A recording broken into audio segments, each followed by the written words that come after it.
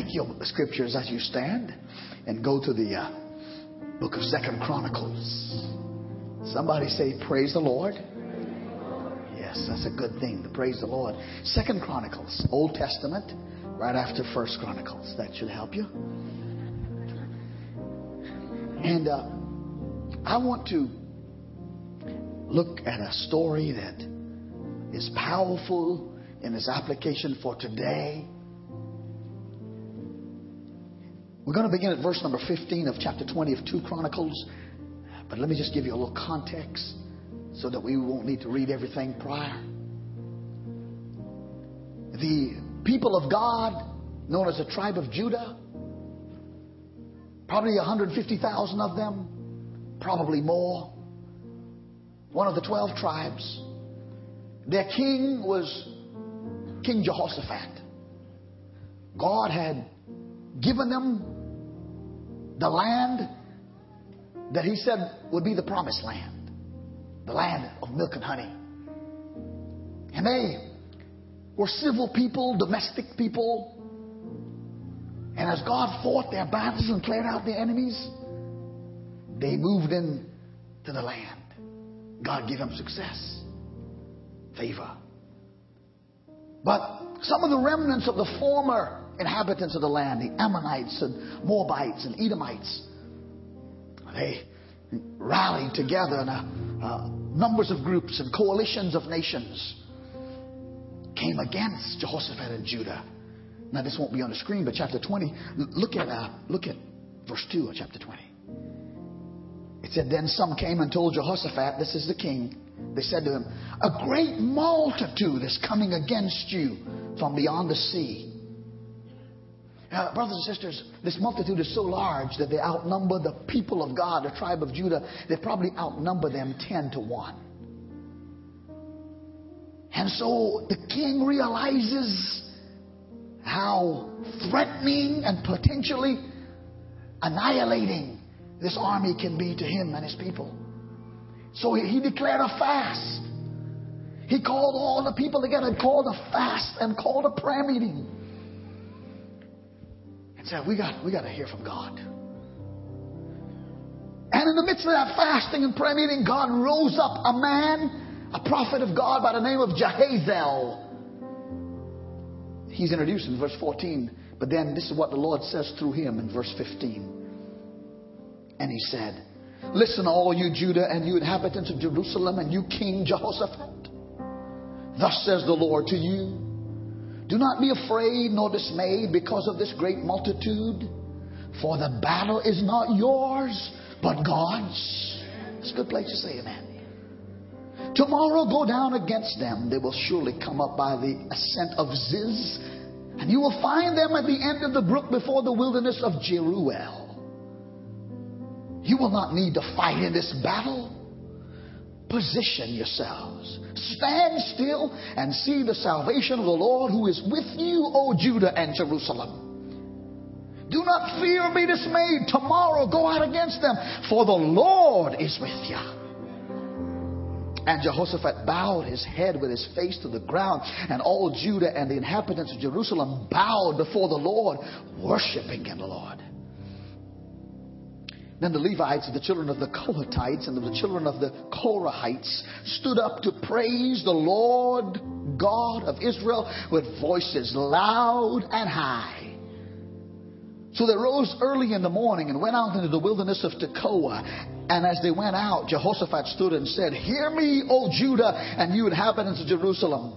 Believe in the Lord your God, and you shall be established. Believe his prophets, and you shall prosper.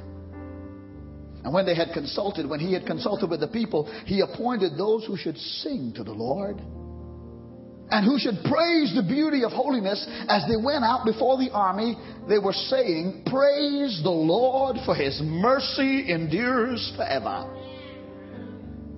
Now when they began to sing and to praise, look here just a minute. It's amazing what praising can do. That's why we have praise and worship in the service. Because praise and worship can do some stuff in the heavenlies and elsewhere that no other weapon can. Verse 22, now when they began to sing and praise the Lord set ambushes against the people of Ammon, Moab, and Mount Seir, who had come against Judah, and they were what? They were defeated. Stretch your hands this way and ask God to help me, and I'm going to stretch my hands your way. And we're going to ask God to help each other. Oh God, I thank you, Lord, for your resurrection power. I thank you for these precious people of God that are here. I pray that the enemy would not steal anything that you have prepared for us. That our minds would not wander and our cares would not overtake us. But I pray the Word of God would find good ground in our hearts and in our minds. And I pray our faith would be increased, and I pray our healing would come. I pray for miracles today, Lord. Help me pray, church. Lord, I have expectations for this service. I have high expectations because of the great promises of a great God, that everyone can be blessed and will be blessed that desire to be. In Jesus' name. Amen? Amen. Thank you so much, and thank you for being seated. I would take this Old Testament story that's probably maybe 3,000 years old, and I would take it from the Word of God and ask you to keep your Bibles open to it to help you to understand today that much of what you see in this account, 2,000 or maybe 3,000 years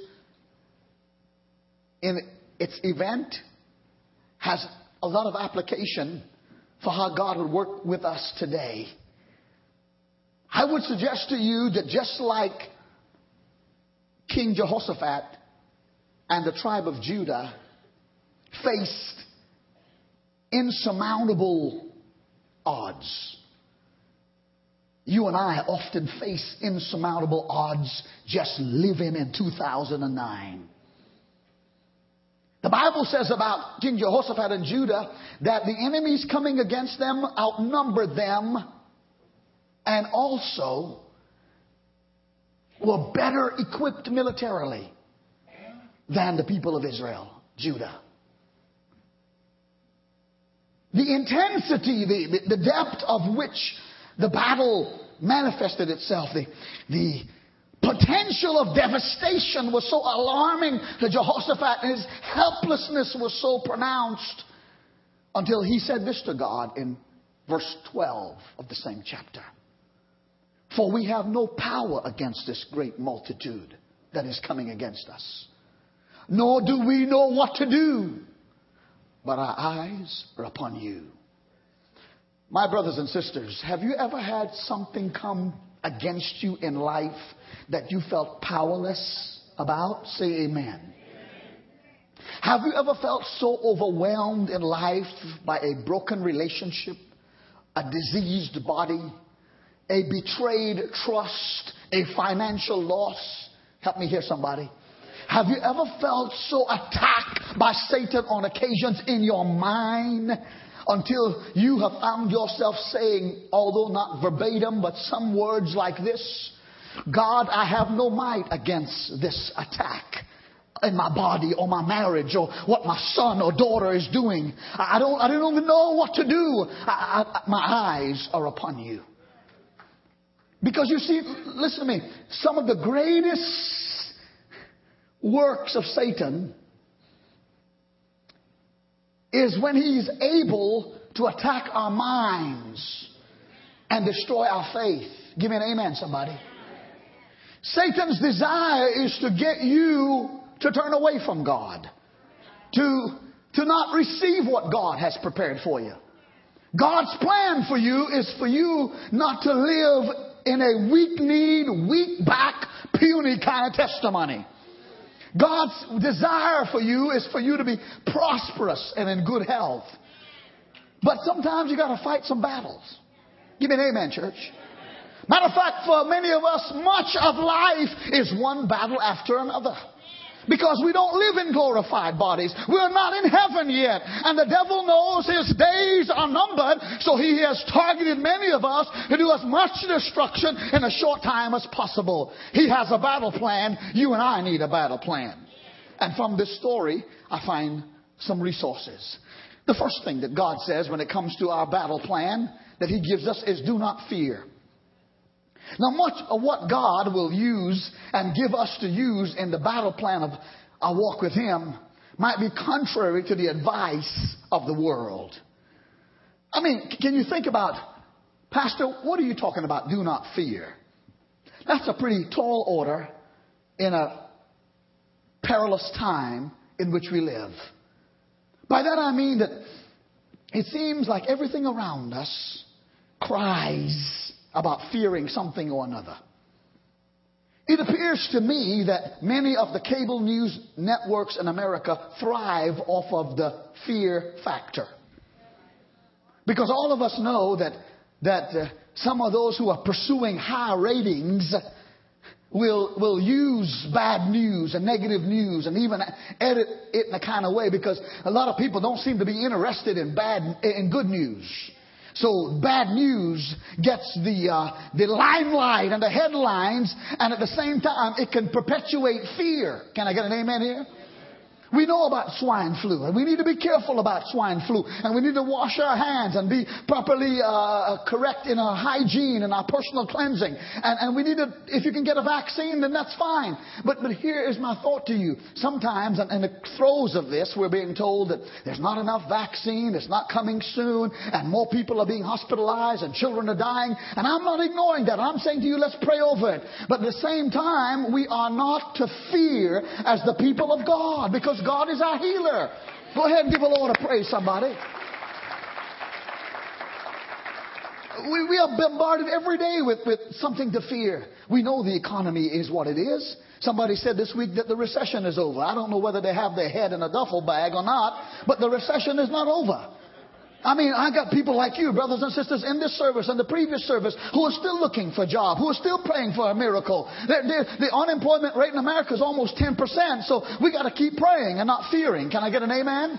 I mean, the banks are closing. Over 103 banks closed since this year began. And the other issues, the stock market shoots up and shoots down, and it creates fear. There are other things, violence. All around us we are surrounded with terrible news of horrendous crimes. I tell you that it appears to me that the criminals are getting younger and younger every year. It appears to me that the target of the crimes over the years have been younger and younger people, and even older adults. We got people even like Brother Will here this morning who are in law enforcement. And I want to say to you that you don't even know if you're safe anywhere. It's amazing that we have to have a security plan for worship this morning. Did you know that? I grew up in a culture where you didn't have to have a security plan for the church. You didn't have to have a security plan for the parking lot or for the children or the sanctuary, okay? In case some of you was coming after me, I just wanted you to know. The whole fact of the matter is because fear and the reason to fear is all around us. Can I get an amen here? I'm not trying to create any paranoia, but I'm simply saying to you, terrorism comes to us from abroad. And sometimes some of the Americans who live here have gone on the wrong side of the law, and we have domestic terrorism, a reason to fear. There are all kinds. We have found out that we have elected leaders, and we have put people in position as a society. And then we found out that there are people who have been paid to lead large corporations, and there have been corruption on every level of leadership in America, in the government and in business and even in some churches. People that we trusted would look over our trust, would look over our children, look over our finances, look over our well-being. We found out some of these people have had a little dabbling and dealing and doing stuff under the table, and they were criminals all the time. We were trusting them, and it's no wonder we fear. And you know what else the devil does? He magnifies things to fear about.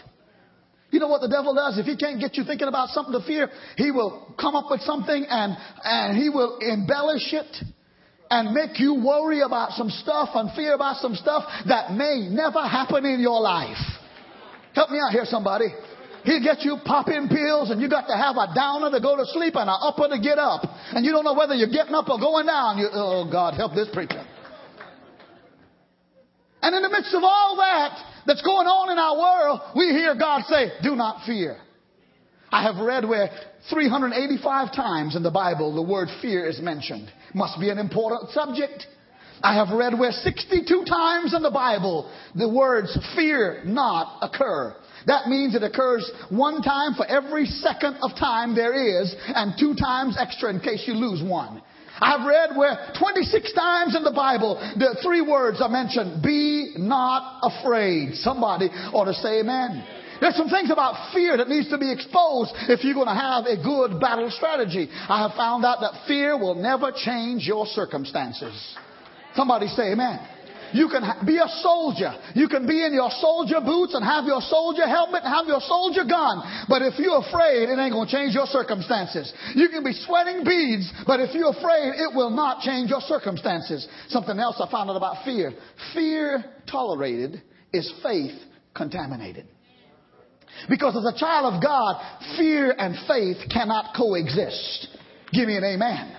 The more you give into fear, the more you give into your imagination, the more you give into the voice of the devil, the more you cause faith to be suppressed.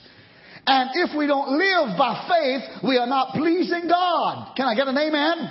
If you allow fear to overwhelm your life, when you already know what you know about God, then you are saying to God, you can't heal my body. I'm telling you the truth. If you let faith be dwindle in your life and fear rise up, you're saying to God, you can't fix my marriage. You can't deliver my teenage son or daughter. You can't get so-and-so out of jail. You can't heal my mind. You can't give me a miracle financially. You can do it for everybody else, because fear contaminates our faith. Here's something else about fear I found out. Fear will never conquer the enemy. Somebody say amen. In one account in the Bible, you know the story. How God caused the leader to dismiss everybody who came to fight who were fearful. Dwindled the army down to 1/3 of the size it originally was. Because fear will never conquer the enemy. But I want to tell you something, brothers and sisters. God has made enough provisions for your life and mine to overcome this thing of fear. Throughout the Bible, and I give you a few references. He talks about fear. Isaiah 41:10 says, fear not, for I am with you. Say amen. Isaiah 41:13 says, fear not, for I will help you. Somebody receive that right now. I like what Isaiah says in chapter 43 and verse 1. Look on the screen. Fear not, for I have redeemed you. I have called you by your name. You are mine. Lift up your hand. Say, praise the Lord. The Bible says God knows everything about you. He knows about your name. He knows the number of hair on your head. He knows your social security number if it matters to him. He knows your address if it matters to him. But he don't have to have your social security. He doesn't have to have your address. He knows you. You belong to him. And he says, do not fear. But there's more. When you pass through the waters. How many know sometimes suffering can be equated to flood waters? When you pass through the flood waters of suffering, I will be with you.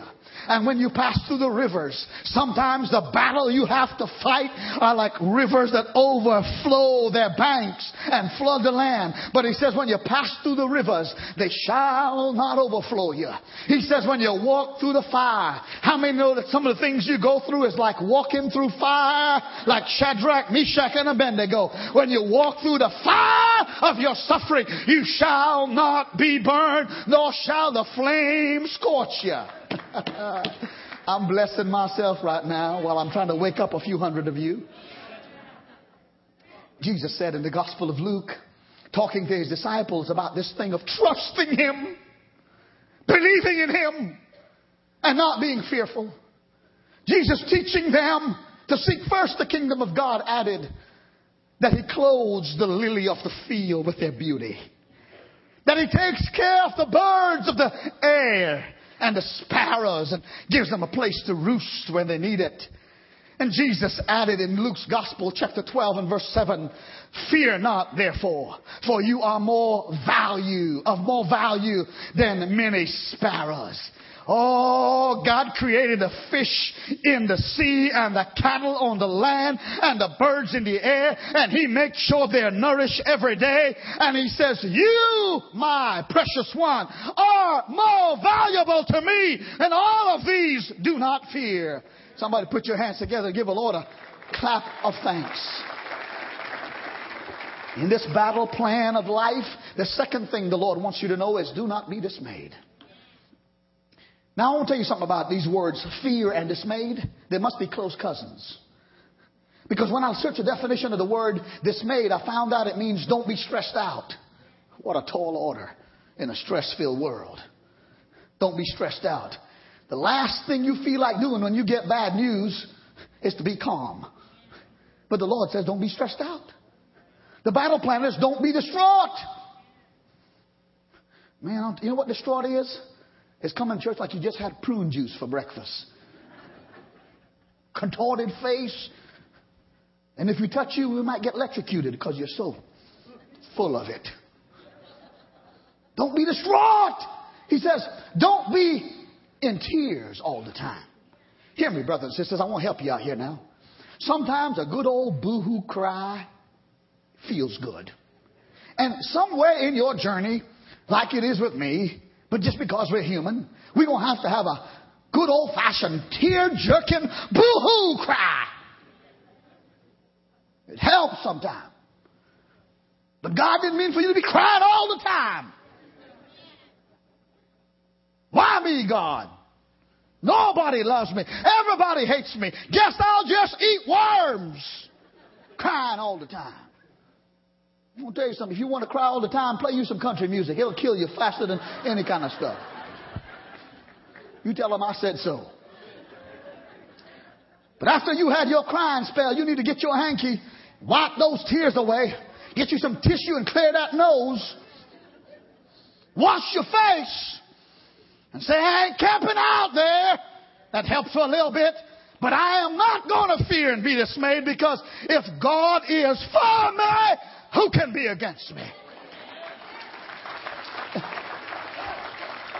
And now I got to be real careful about who I and what I use for illustrations in this church. I've been here so long, I got all the stories, but I can't tell them. But I will tell this one. A lady who could switch from emotion of crying to emotion of anger at the snap of a finger. And this lady, she used to call me, and boy, she'd gone through a hard time, something in her marriage, something with her kids, something with her health, something with her job. And, pastor. And then she'd think of something else, and she'd get mad. She'd change and say, I'll tell you something else, pastor. I want you to know about so and so. And then she'd think of something else. Pastor.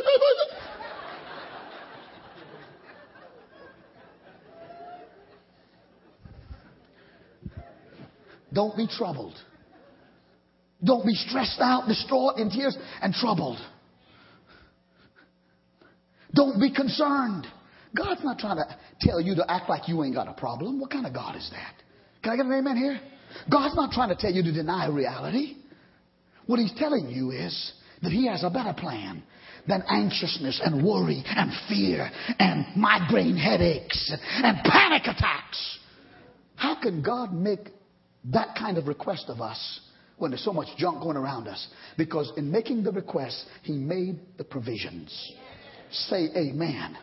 The provision is found in more than one place, but particularly Isaiah 41 and 10.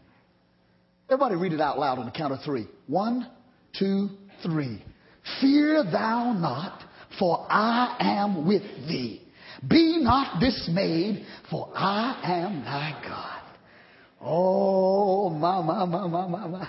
There are two promises there that X's out all the panic and stress and tears and concern. The first is, I am with thee.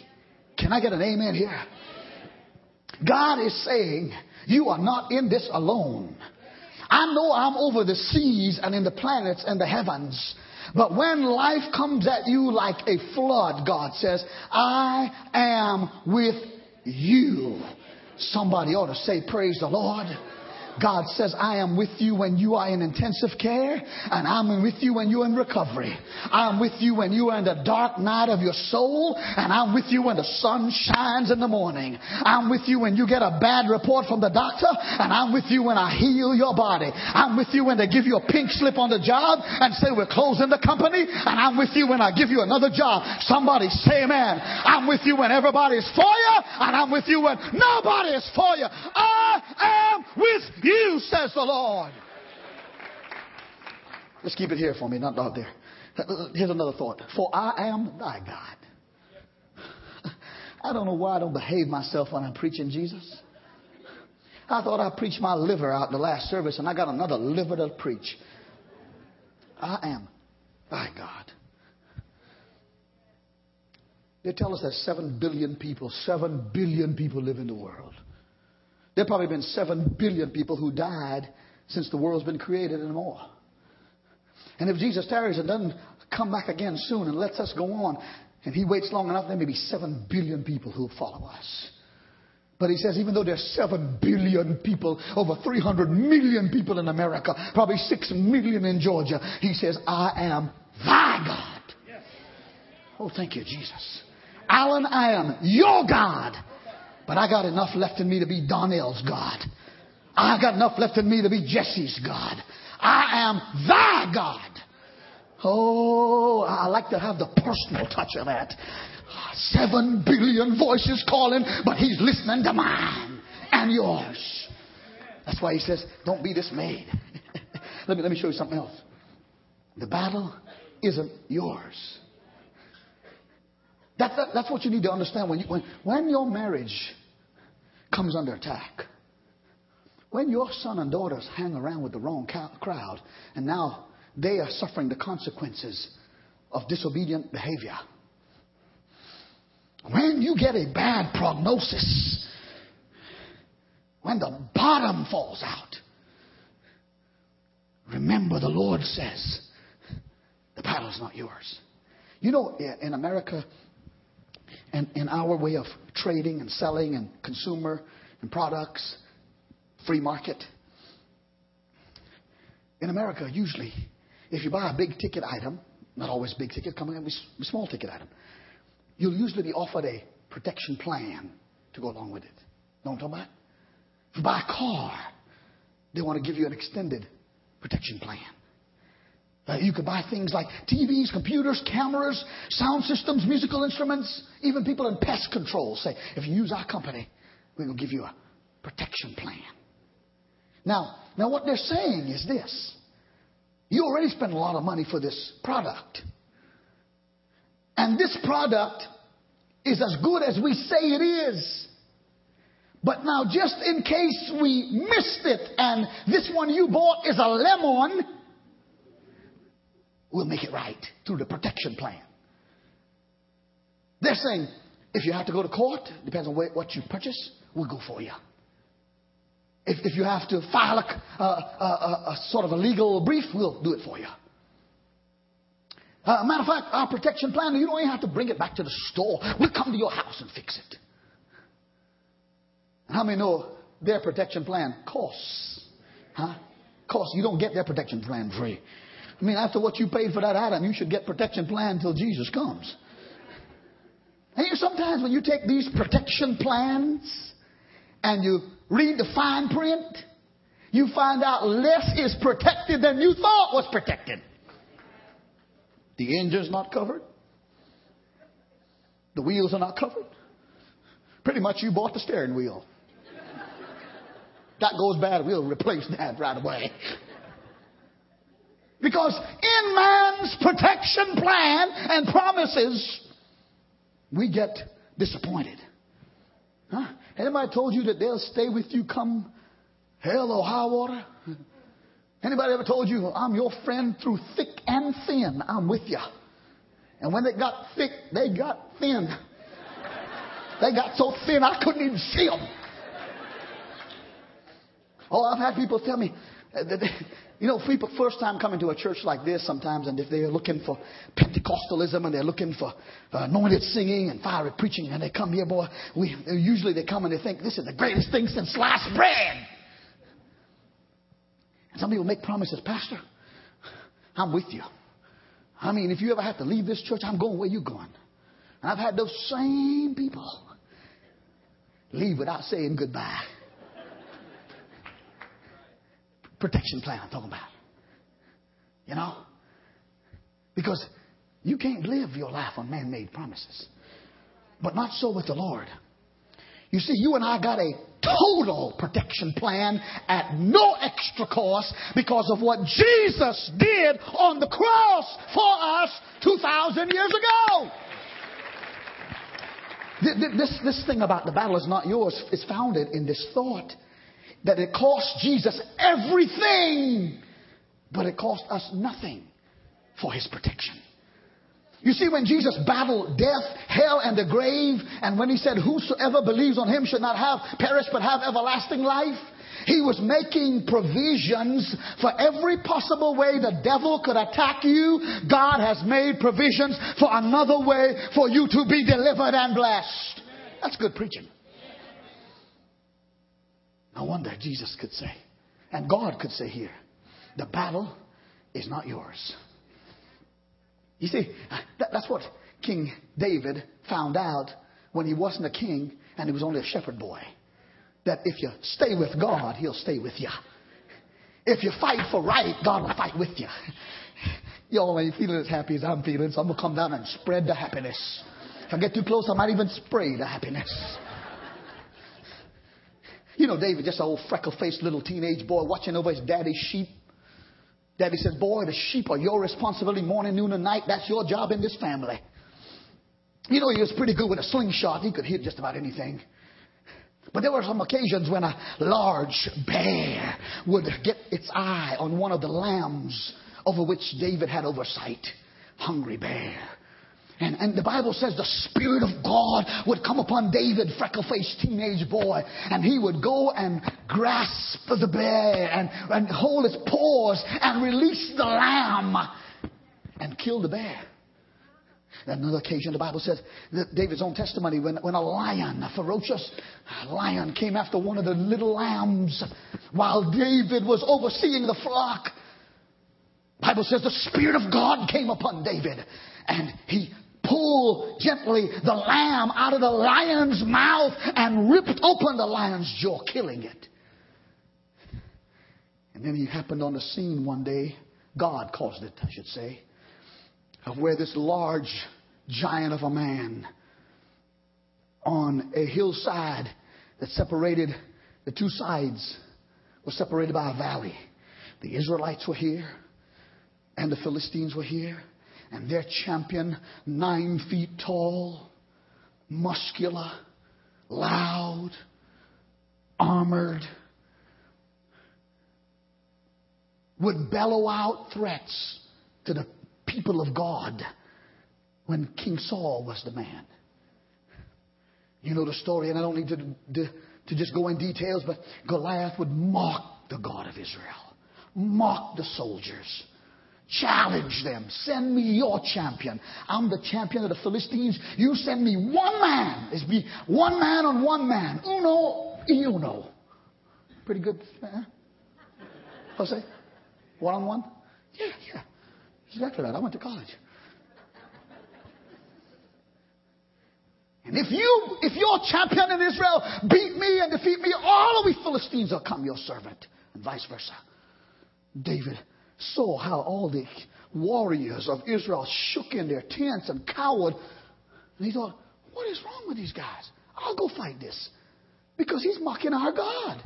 Can I get a witness here? And Saul says, you can't go and you're not going to go because you're just a lad. And he says, but God's going to be with me. He told the story about the lion and the bear. Saul says, well, if you're going to go, then I want you to take all my armor. And Saul was head shoulder taller than most of the Israelites. And it couldn't fit David. And David got bold in the Lord, and he remembered how good God had been. And he went over, walked down in the valley, met mocking, scoffing, cussing Goliath. And Goliath looked at David and said, you little nothing, I'm going to feed your flesh to the birds of the air. What do you Israelites think you are, mocking me by sending me a little boy to fight? And just about the time he got ready to get rid of David, the Bible says David was strong in his faith and he remembered God's deliverance before. And he said to Goliath that all the assembly shall know, all the witnesses shall know today, that the Lord does not save with sword and with spear. Listen to me. Goliath had so much weapon, he had an armor bearer that had to carry all his weapons. He had somebody to carry his sword. The same person carried his shield. The same person carried his helmet. His armor was so heavy it weighed maybe more than David did. But David said, you come with me with sword and with shield and with spear and with armor, but I come to you in the name of the Lord. For the battle is the Lord's and he will give you into our hands. Did God do it? And I guess I'm trying to tell you, some of you are fighting battles you don't need to fight. Some of you crying tears you don't need to cry, because you need to position yourself. I said you need to position yourself in the promises of God. If you don't have a battle plan, you won't get whooped all over the field. It's kind of like Georgia Bulldogs got stomped last night. But I'm a Georgia Bulldog fan, I'm just telling you. But Tebow and his elbow beat the snot out of the Georgia Bulldogs. And Pastor Jeff, I went to bed last night before the Phillies whooped the Yankees. Did the Phillies whip the Yankees? Oh, God, I'm distraught. But we got another switch going tonight. Yes. I lost my train of thought for being silly. If the Georgia Bulldog don't have a battle plan, they're going to get stomped. If the Phillies don't have a plan, or the Yankees, they're going to get stomped. Well, our name is Yankees, our name is Phillies, and we're going to make it up. No, that ain't how it works. If you don't have a GPS in your car and you ain't got a clue where you're going, you're liable to get there in 2040. And some of us think we just got naturally, we can take anything naturally. No, none of us are so naturally gifted that we can do everything. You're going to lose your way or get messed up if you don't follow a plan. It's like the guy I like to talk about who came upon a sign on the highway. He usually travels home. And the sign was in the middle of the road and says, detour pointed that way, bridge is out. And he got mad. Bridge is out, nothing. Now it's 25 miles down the road to the bridge, but the detour will take you on around. He thought, I've been driving this road. I know this place. I know that bridge, and bless God, I'm going. Went right around the sign, drove it, went 25 miles. Sure enough, found out the bridge was out. He couldn't get across. Kicked that baby in reverse, turned around, mad as a hornet, drove back another 25 miles. When he come back to the sign, he saw the backside of the sign, said, welcome back, stupid.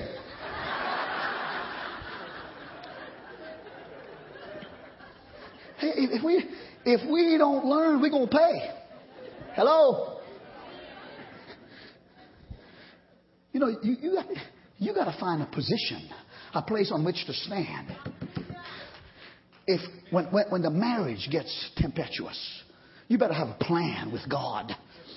When the sons and daughters you brought up in Sunday school and you prayed at the table and brought them up in Christ, and now all of a sudden they're living like the devil, you got to have a plan. And the first thing you position yourself in is prayer. Anybody hearing me? Prayer will do for you what no other power can. And listen to me. Everybody can pray. If you can say, help me, you can pray. Just add God to it. Help me, God. The Bible says the effectual, fervent prayer of a righteous man or woman avails much. Everybody can pray. The Bible says, pray without ceasing. The Bible says, watch and pray. You got to see how close the enemy's coming. Watch, open one eye, close the other, and pray. Because prayer will do more things in the heavenlies than any weapon that you and I have. Position, I'm telling you, brothers and sisters, you are only as strong as your prayer life. Write that down or remember it. Here's another position you have to take. Position yourself in the Word of God. Did you hear me, church? The Word of God is called the sword of the Lord. Can I get an amen? That's the weapon we need for our battle strategy, the Word of God.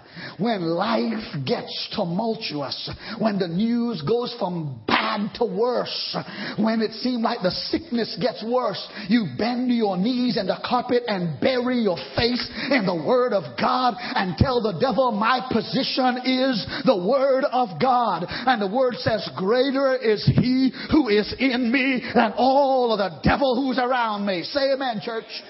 You need to memorize the Word and know the Word and quote the Word over the devil. Say amen, somebody else. I'm telling you, you are only as strong as your prayer life and your knowledge of the Word of God. Oh, my. Let me show you another position. I'm like, hurry. You need to position yourself like you're doing right now, every week and every opportunity you can in the house of God. The Bible says in Hebrews 10 and 25, do not forsake the assembling of yourselves together, meaning in the house of God.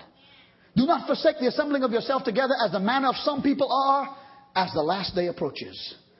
As the last day approaches, people are becoming rather independent in their thinking and living, so they don't always go to church.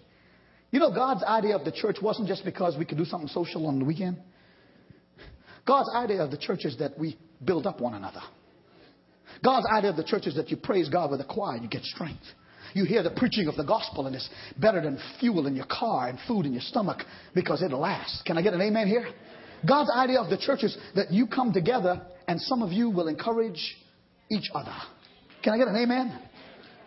God's idea of the church is that we all understand that we are in the same house of flesh. We go through some of the same common trials, but we hear each other's testimony. And if God helped him, and he helped him, and he helped him, then God is no respecter of person. If I live and please God, he'll help me too. The house of God, the place of God. You need to position yourself with the right group of people who fear God. Let me show you something else about position, which causes you to win. You need to position yourself with some personal non-negotiables. And what I mean by that is, there are just some things that you and I need to make up our minds that we are not going to compromise in or negotiate about. Oh, yeah. Oh, help me. You have got to say to the devil, you are drawing a line in the sand. And he ain't coming here, and you ain't going there. You have got to get on the right side. And what's the right side, Pastor Matura? The Word of God. Listen to me. I'm trying to tell you that God will only bless obedience to His Word. He won't compromise it. Give me an amen, somebody. If you want to know non-negotiables, if you will obey what God is blessing, God will bless you. If you and I will come into line with what God already says He will do for us without compromise, if we live in obedience to the command of God and live holy and refuse to compromise, to be politically correct or otherwise, then if we hold that position, even though the whole world may be against you, God will not fail you. You see, we got this politically correct culture. And since all of us want to have friends and influence people, sometimes we tend to compromise biblical morality. In this politically correct world, in this moral climate of flip-flopping in America, where sin has been redefined, marriage has been redefined, murder has been redefined, God is looking for some people He wants to bless who will stand on the Word of God and refuse to negotiate and compromise with the devil about his redefining of sin. One of my most favorite movies is Air Force One. Have you ever seen it? Harrison Ford, raise your hand if you've seen it. Yeah, some of you are not raising your hand acting like you're holding this Pentecostal. You've seen it. You've probably seen worse than that. Air Force One, Harrison Ford. He's the President of the United States. And for some kind of mysterious way, he made a trip to Russia, and on the way back, they allowed some Russian so-called journalists on board Air Force One to fly back to America to kind of have a little experience and all after they checked the clearance. And those Russian journalists, so to speak, turned out to be Russian terrorists. And they took over the plane. Bam, bam, bam, bam, bam, bam, bam, bam, bam. Man, I tell you what, I like that. I get so tired of the Hallmark channel. Hallmark. Little old soothing, little old song, running streams, little house on the prairie. You get enough of that, man. Give me some. Okay. Feel better now? I'm going to preach. And what it is, I mean, they got his wife hostage. They got his daughter hostage. They got him hostage. I mean, he says, we refuse to negotiate with the terrorists. Not going to do it now. Not going to do it later, regardless of what it costs. Now, that's just a movie. But in the real world, you have to refuse to compromise on the Word of God to be blessed. Listen to me now. I'm trying to help you. I want you to get you through this battle. You cannot be living in fornication and adultery, sleeping around with your boyfriend or your girlfriend or with another man's companion, a woman's companion, and expect that you're going to be victorious. and make heaven. It ain't going to happen.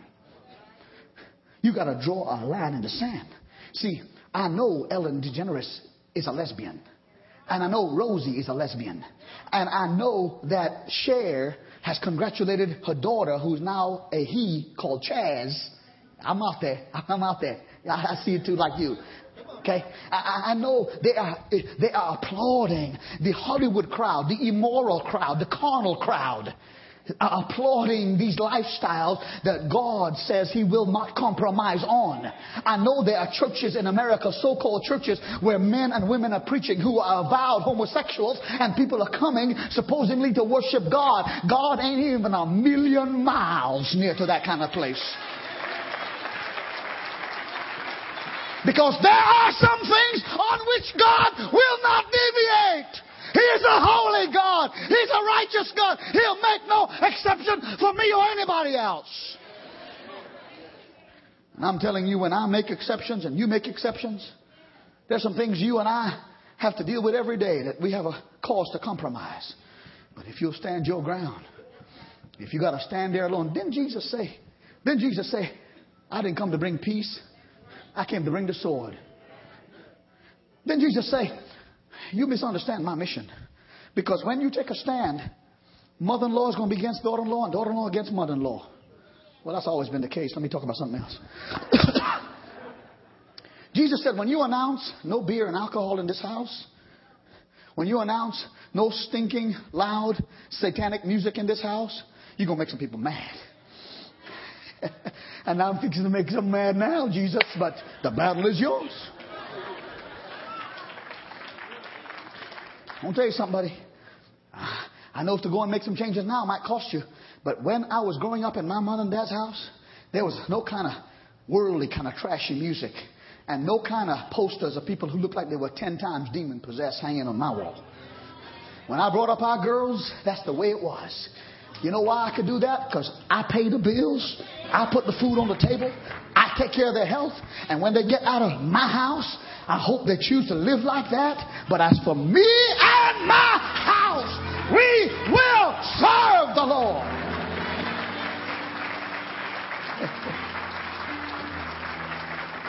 You got to have some ground. Let me tell you. This is a sick, nasty world. This world is not our home. When other teenagers can look upon another teenage girl being sexually assaulted and not report it and watch it happen for hours, this is a sick, perverted, corrupted world. Somebody need to draw a line on the sand and say, Mr. Policeman, I don't care what it costs me. I was there, and he are guilty. We need some people who stand up on the side of justice and morality and virtue. The more I'm in this world, the less I want to be in it. And I'm not encouraging you to take me out of the devil either. But I'm not about to crawl into someplace and compromise. You know, some people, they don't want to come to churches like this because it's just too plain. As if to say, if I go to another church and it ain't so plain, I'll be okay living like the devil. No, you'll never be okay. But God says, if we'll stand, position ourselves, give me the next slide, and remain in our position. Remain in our position. Next bullet. Having done all to stand, stand anyhow. The story ends in 2 Chronicles 20. In verses 22 and 24. The Lord told Jehoshaphat, look, because you're mine and I'm yours. Because I love you and made you a promise, and because you prayed and fasted and held your position in the fear of God, you won't need to fight this battle, Jehoshaphat. Here's the weapon you're going to have to use. Praise. Send the choir ahead of the army. Isn't that what it says in the Bible? Send the choir and let them sing song number 15. Or song number 15. Praise the Lord, for His mercy endureth forever. Now, sometimes the choir wants to sing some number 50, but it's the same song if God says sing it. Praise the Lord, for His mercy endureth forever. The devil would have you resist that advice because sometimes the last thing you feel like doing when you're going through hell on earth is praising God. But you will be amazed at how praising God builds confidence in you. Did you hear me? And all the choir was supposed to do as they marched up to the mountaintop overlooking the valley where the battle was to be fought. Remember now, they are outnumbered 10-1. It's to say, praise the Lord for His mercy endureth forever. They are to say it louder. They're to say it high and loud. Praise the Lord for His mercy endureth forever. And every time they'd say it, they'd think about how God brought them through the Red Sea, the family in the past. How God gave them water in a dry land. How God gave them bread from ovens in heaven. Can I get an amen here? How God healed all their diseases. How none of their clothes wore out 40 years, or their shoes in their feet. And so every time they praised God, something would come to their head. Can you give me an amen? Just like every time you praise God, if you could think of something in your head that God did for you, it builds your confidence in God. Last slide. And so what happens is the Lord gave them such victory. Their praises confused the enemy.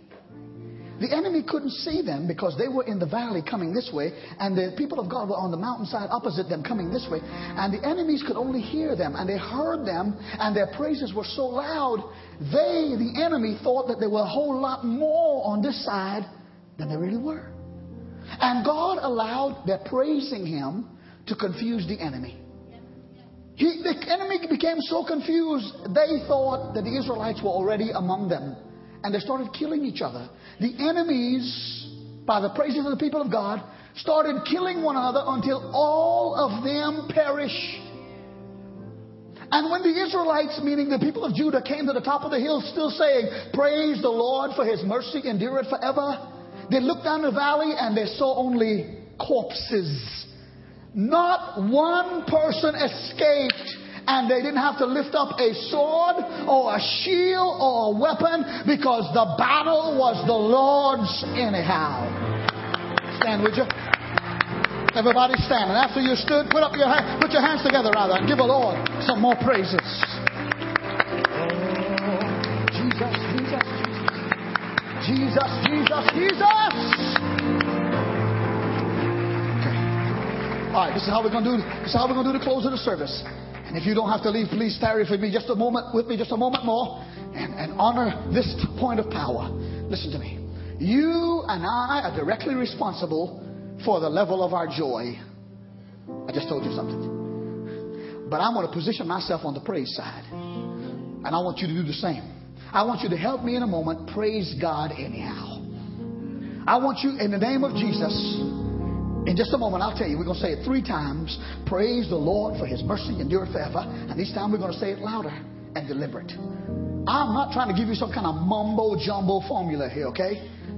I'm telling you that if you sincerely praise the Lord and give Him the sacrifice of praise, even if you don't feel like it, it will work for you by causing Satan and the demons of hell to be confused. Because they'll wonder, how come you're praising God when you should be crying? God doesn't just want to give you a battle victory. He wants to give you a victory. It took the people of Judah 3 days to collect the spoils of the enemy. They could live on the groceries, the jewelry, the tents, and all the supplies of the enemy for more than 3 days. God wants to give you a victory now and later. But you got to position yourself in praise. You also got to position yourself in purity. Bow your heads with me.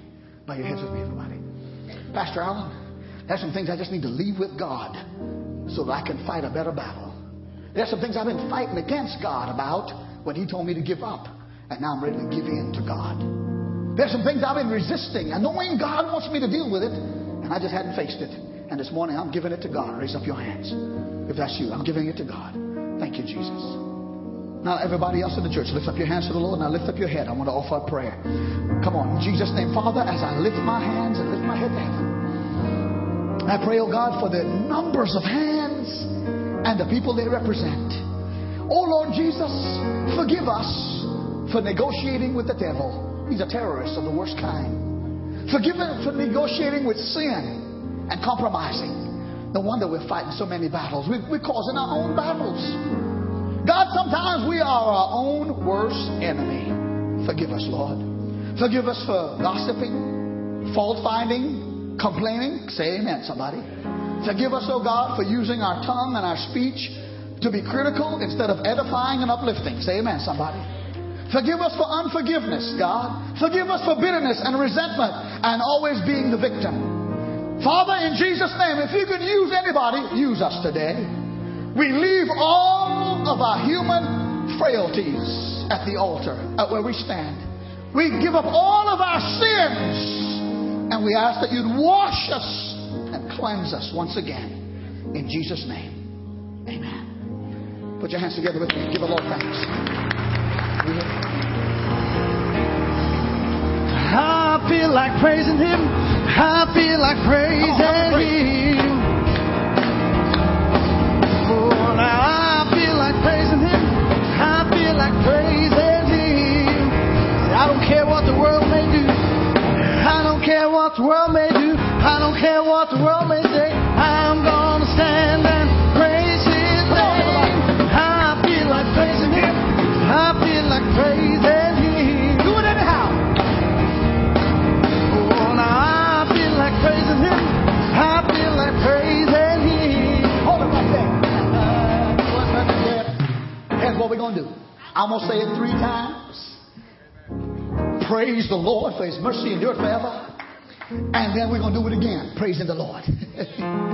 Now, some of you felt like praising Him, and others of you were like you were the walking dead. You have to position yourself. I can't praise Him for you.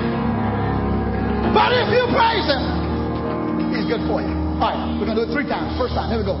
Praise the Lord for His mercy endureth forever. Second time. Praise the Lord for His mercy endureth forever. This time as loud as you can.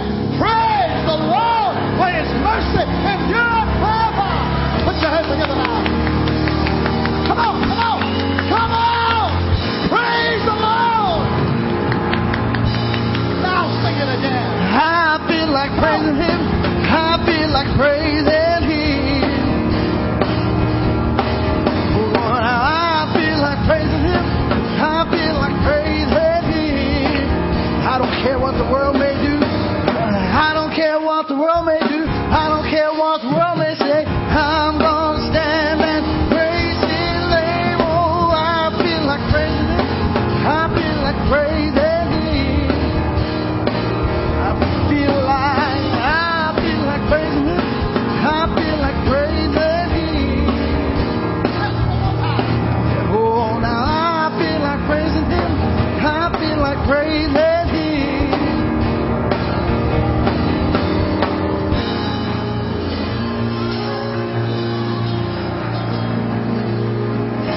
Hallelujah. Okay.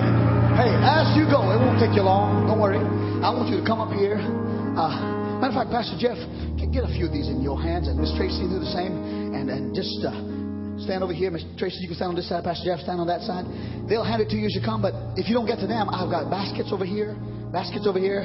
Come up and get a prayer cloth like this, and take it.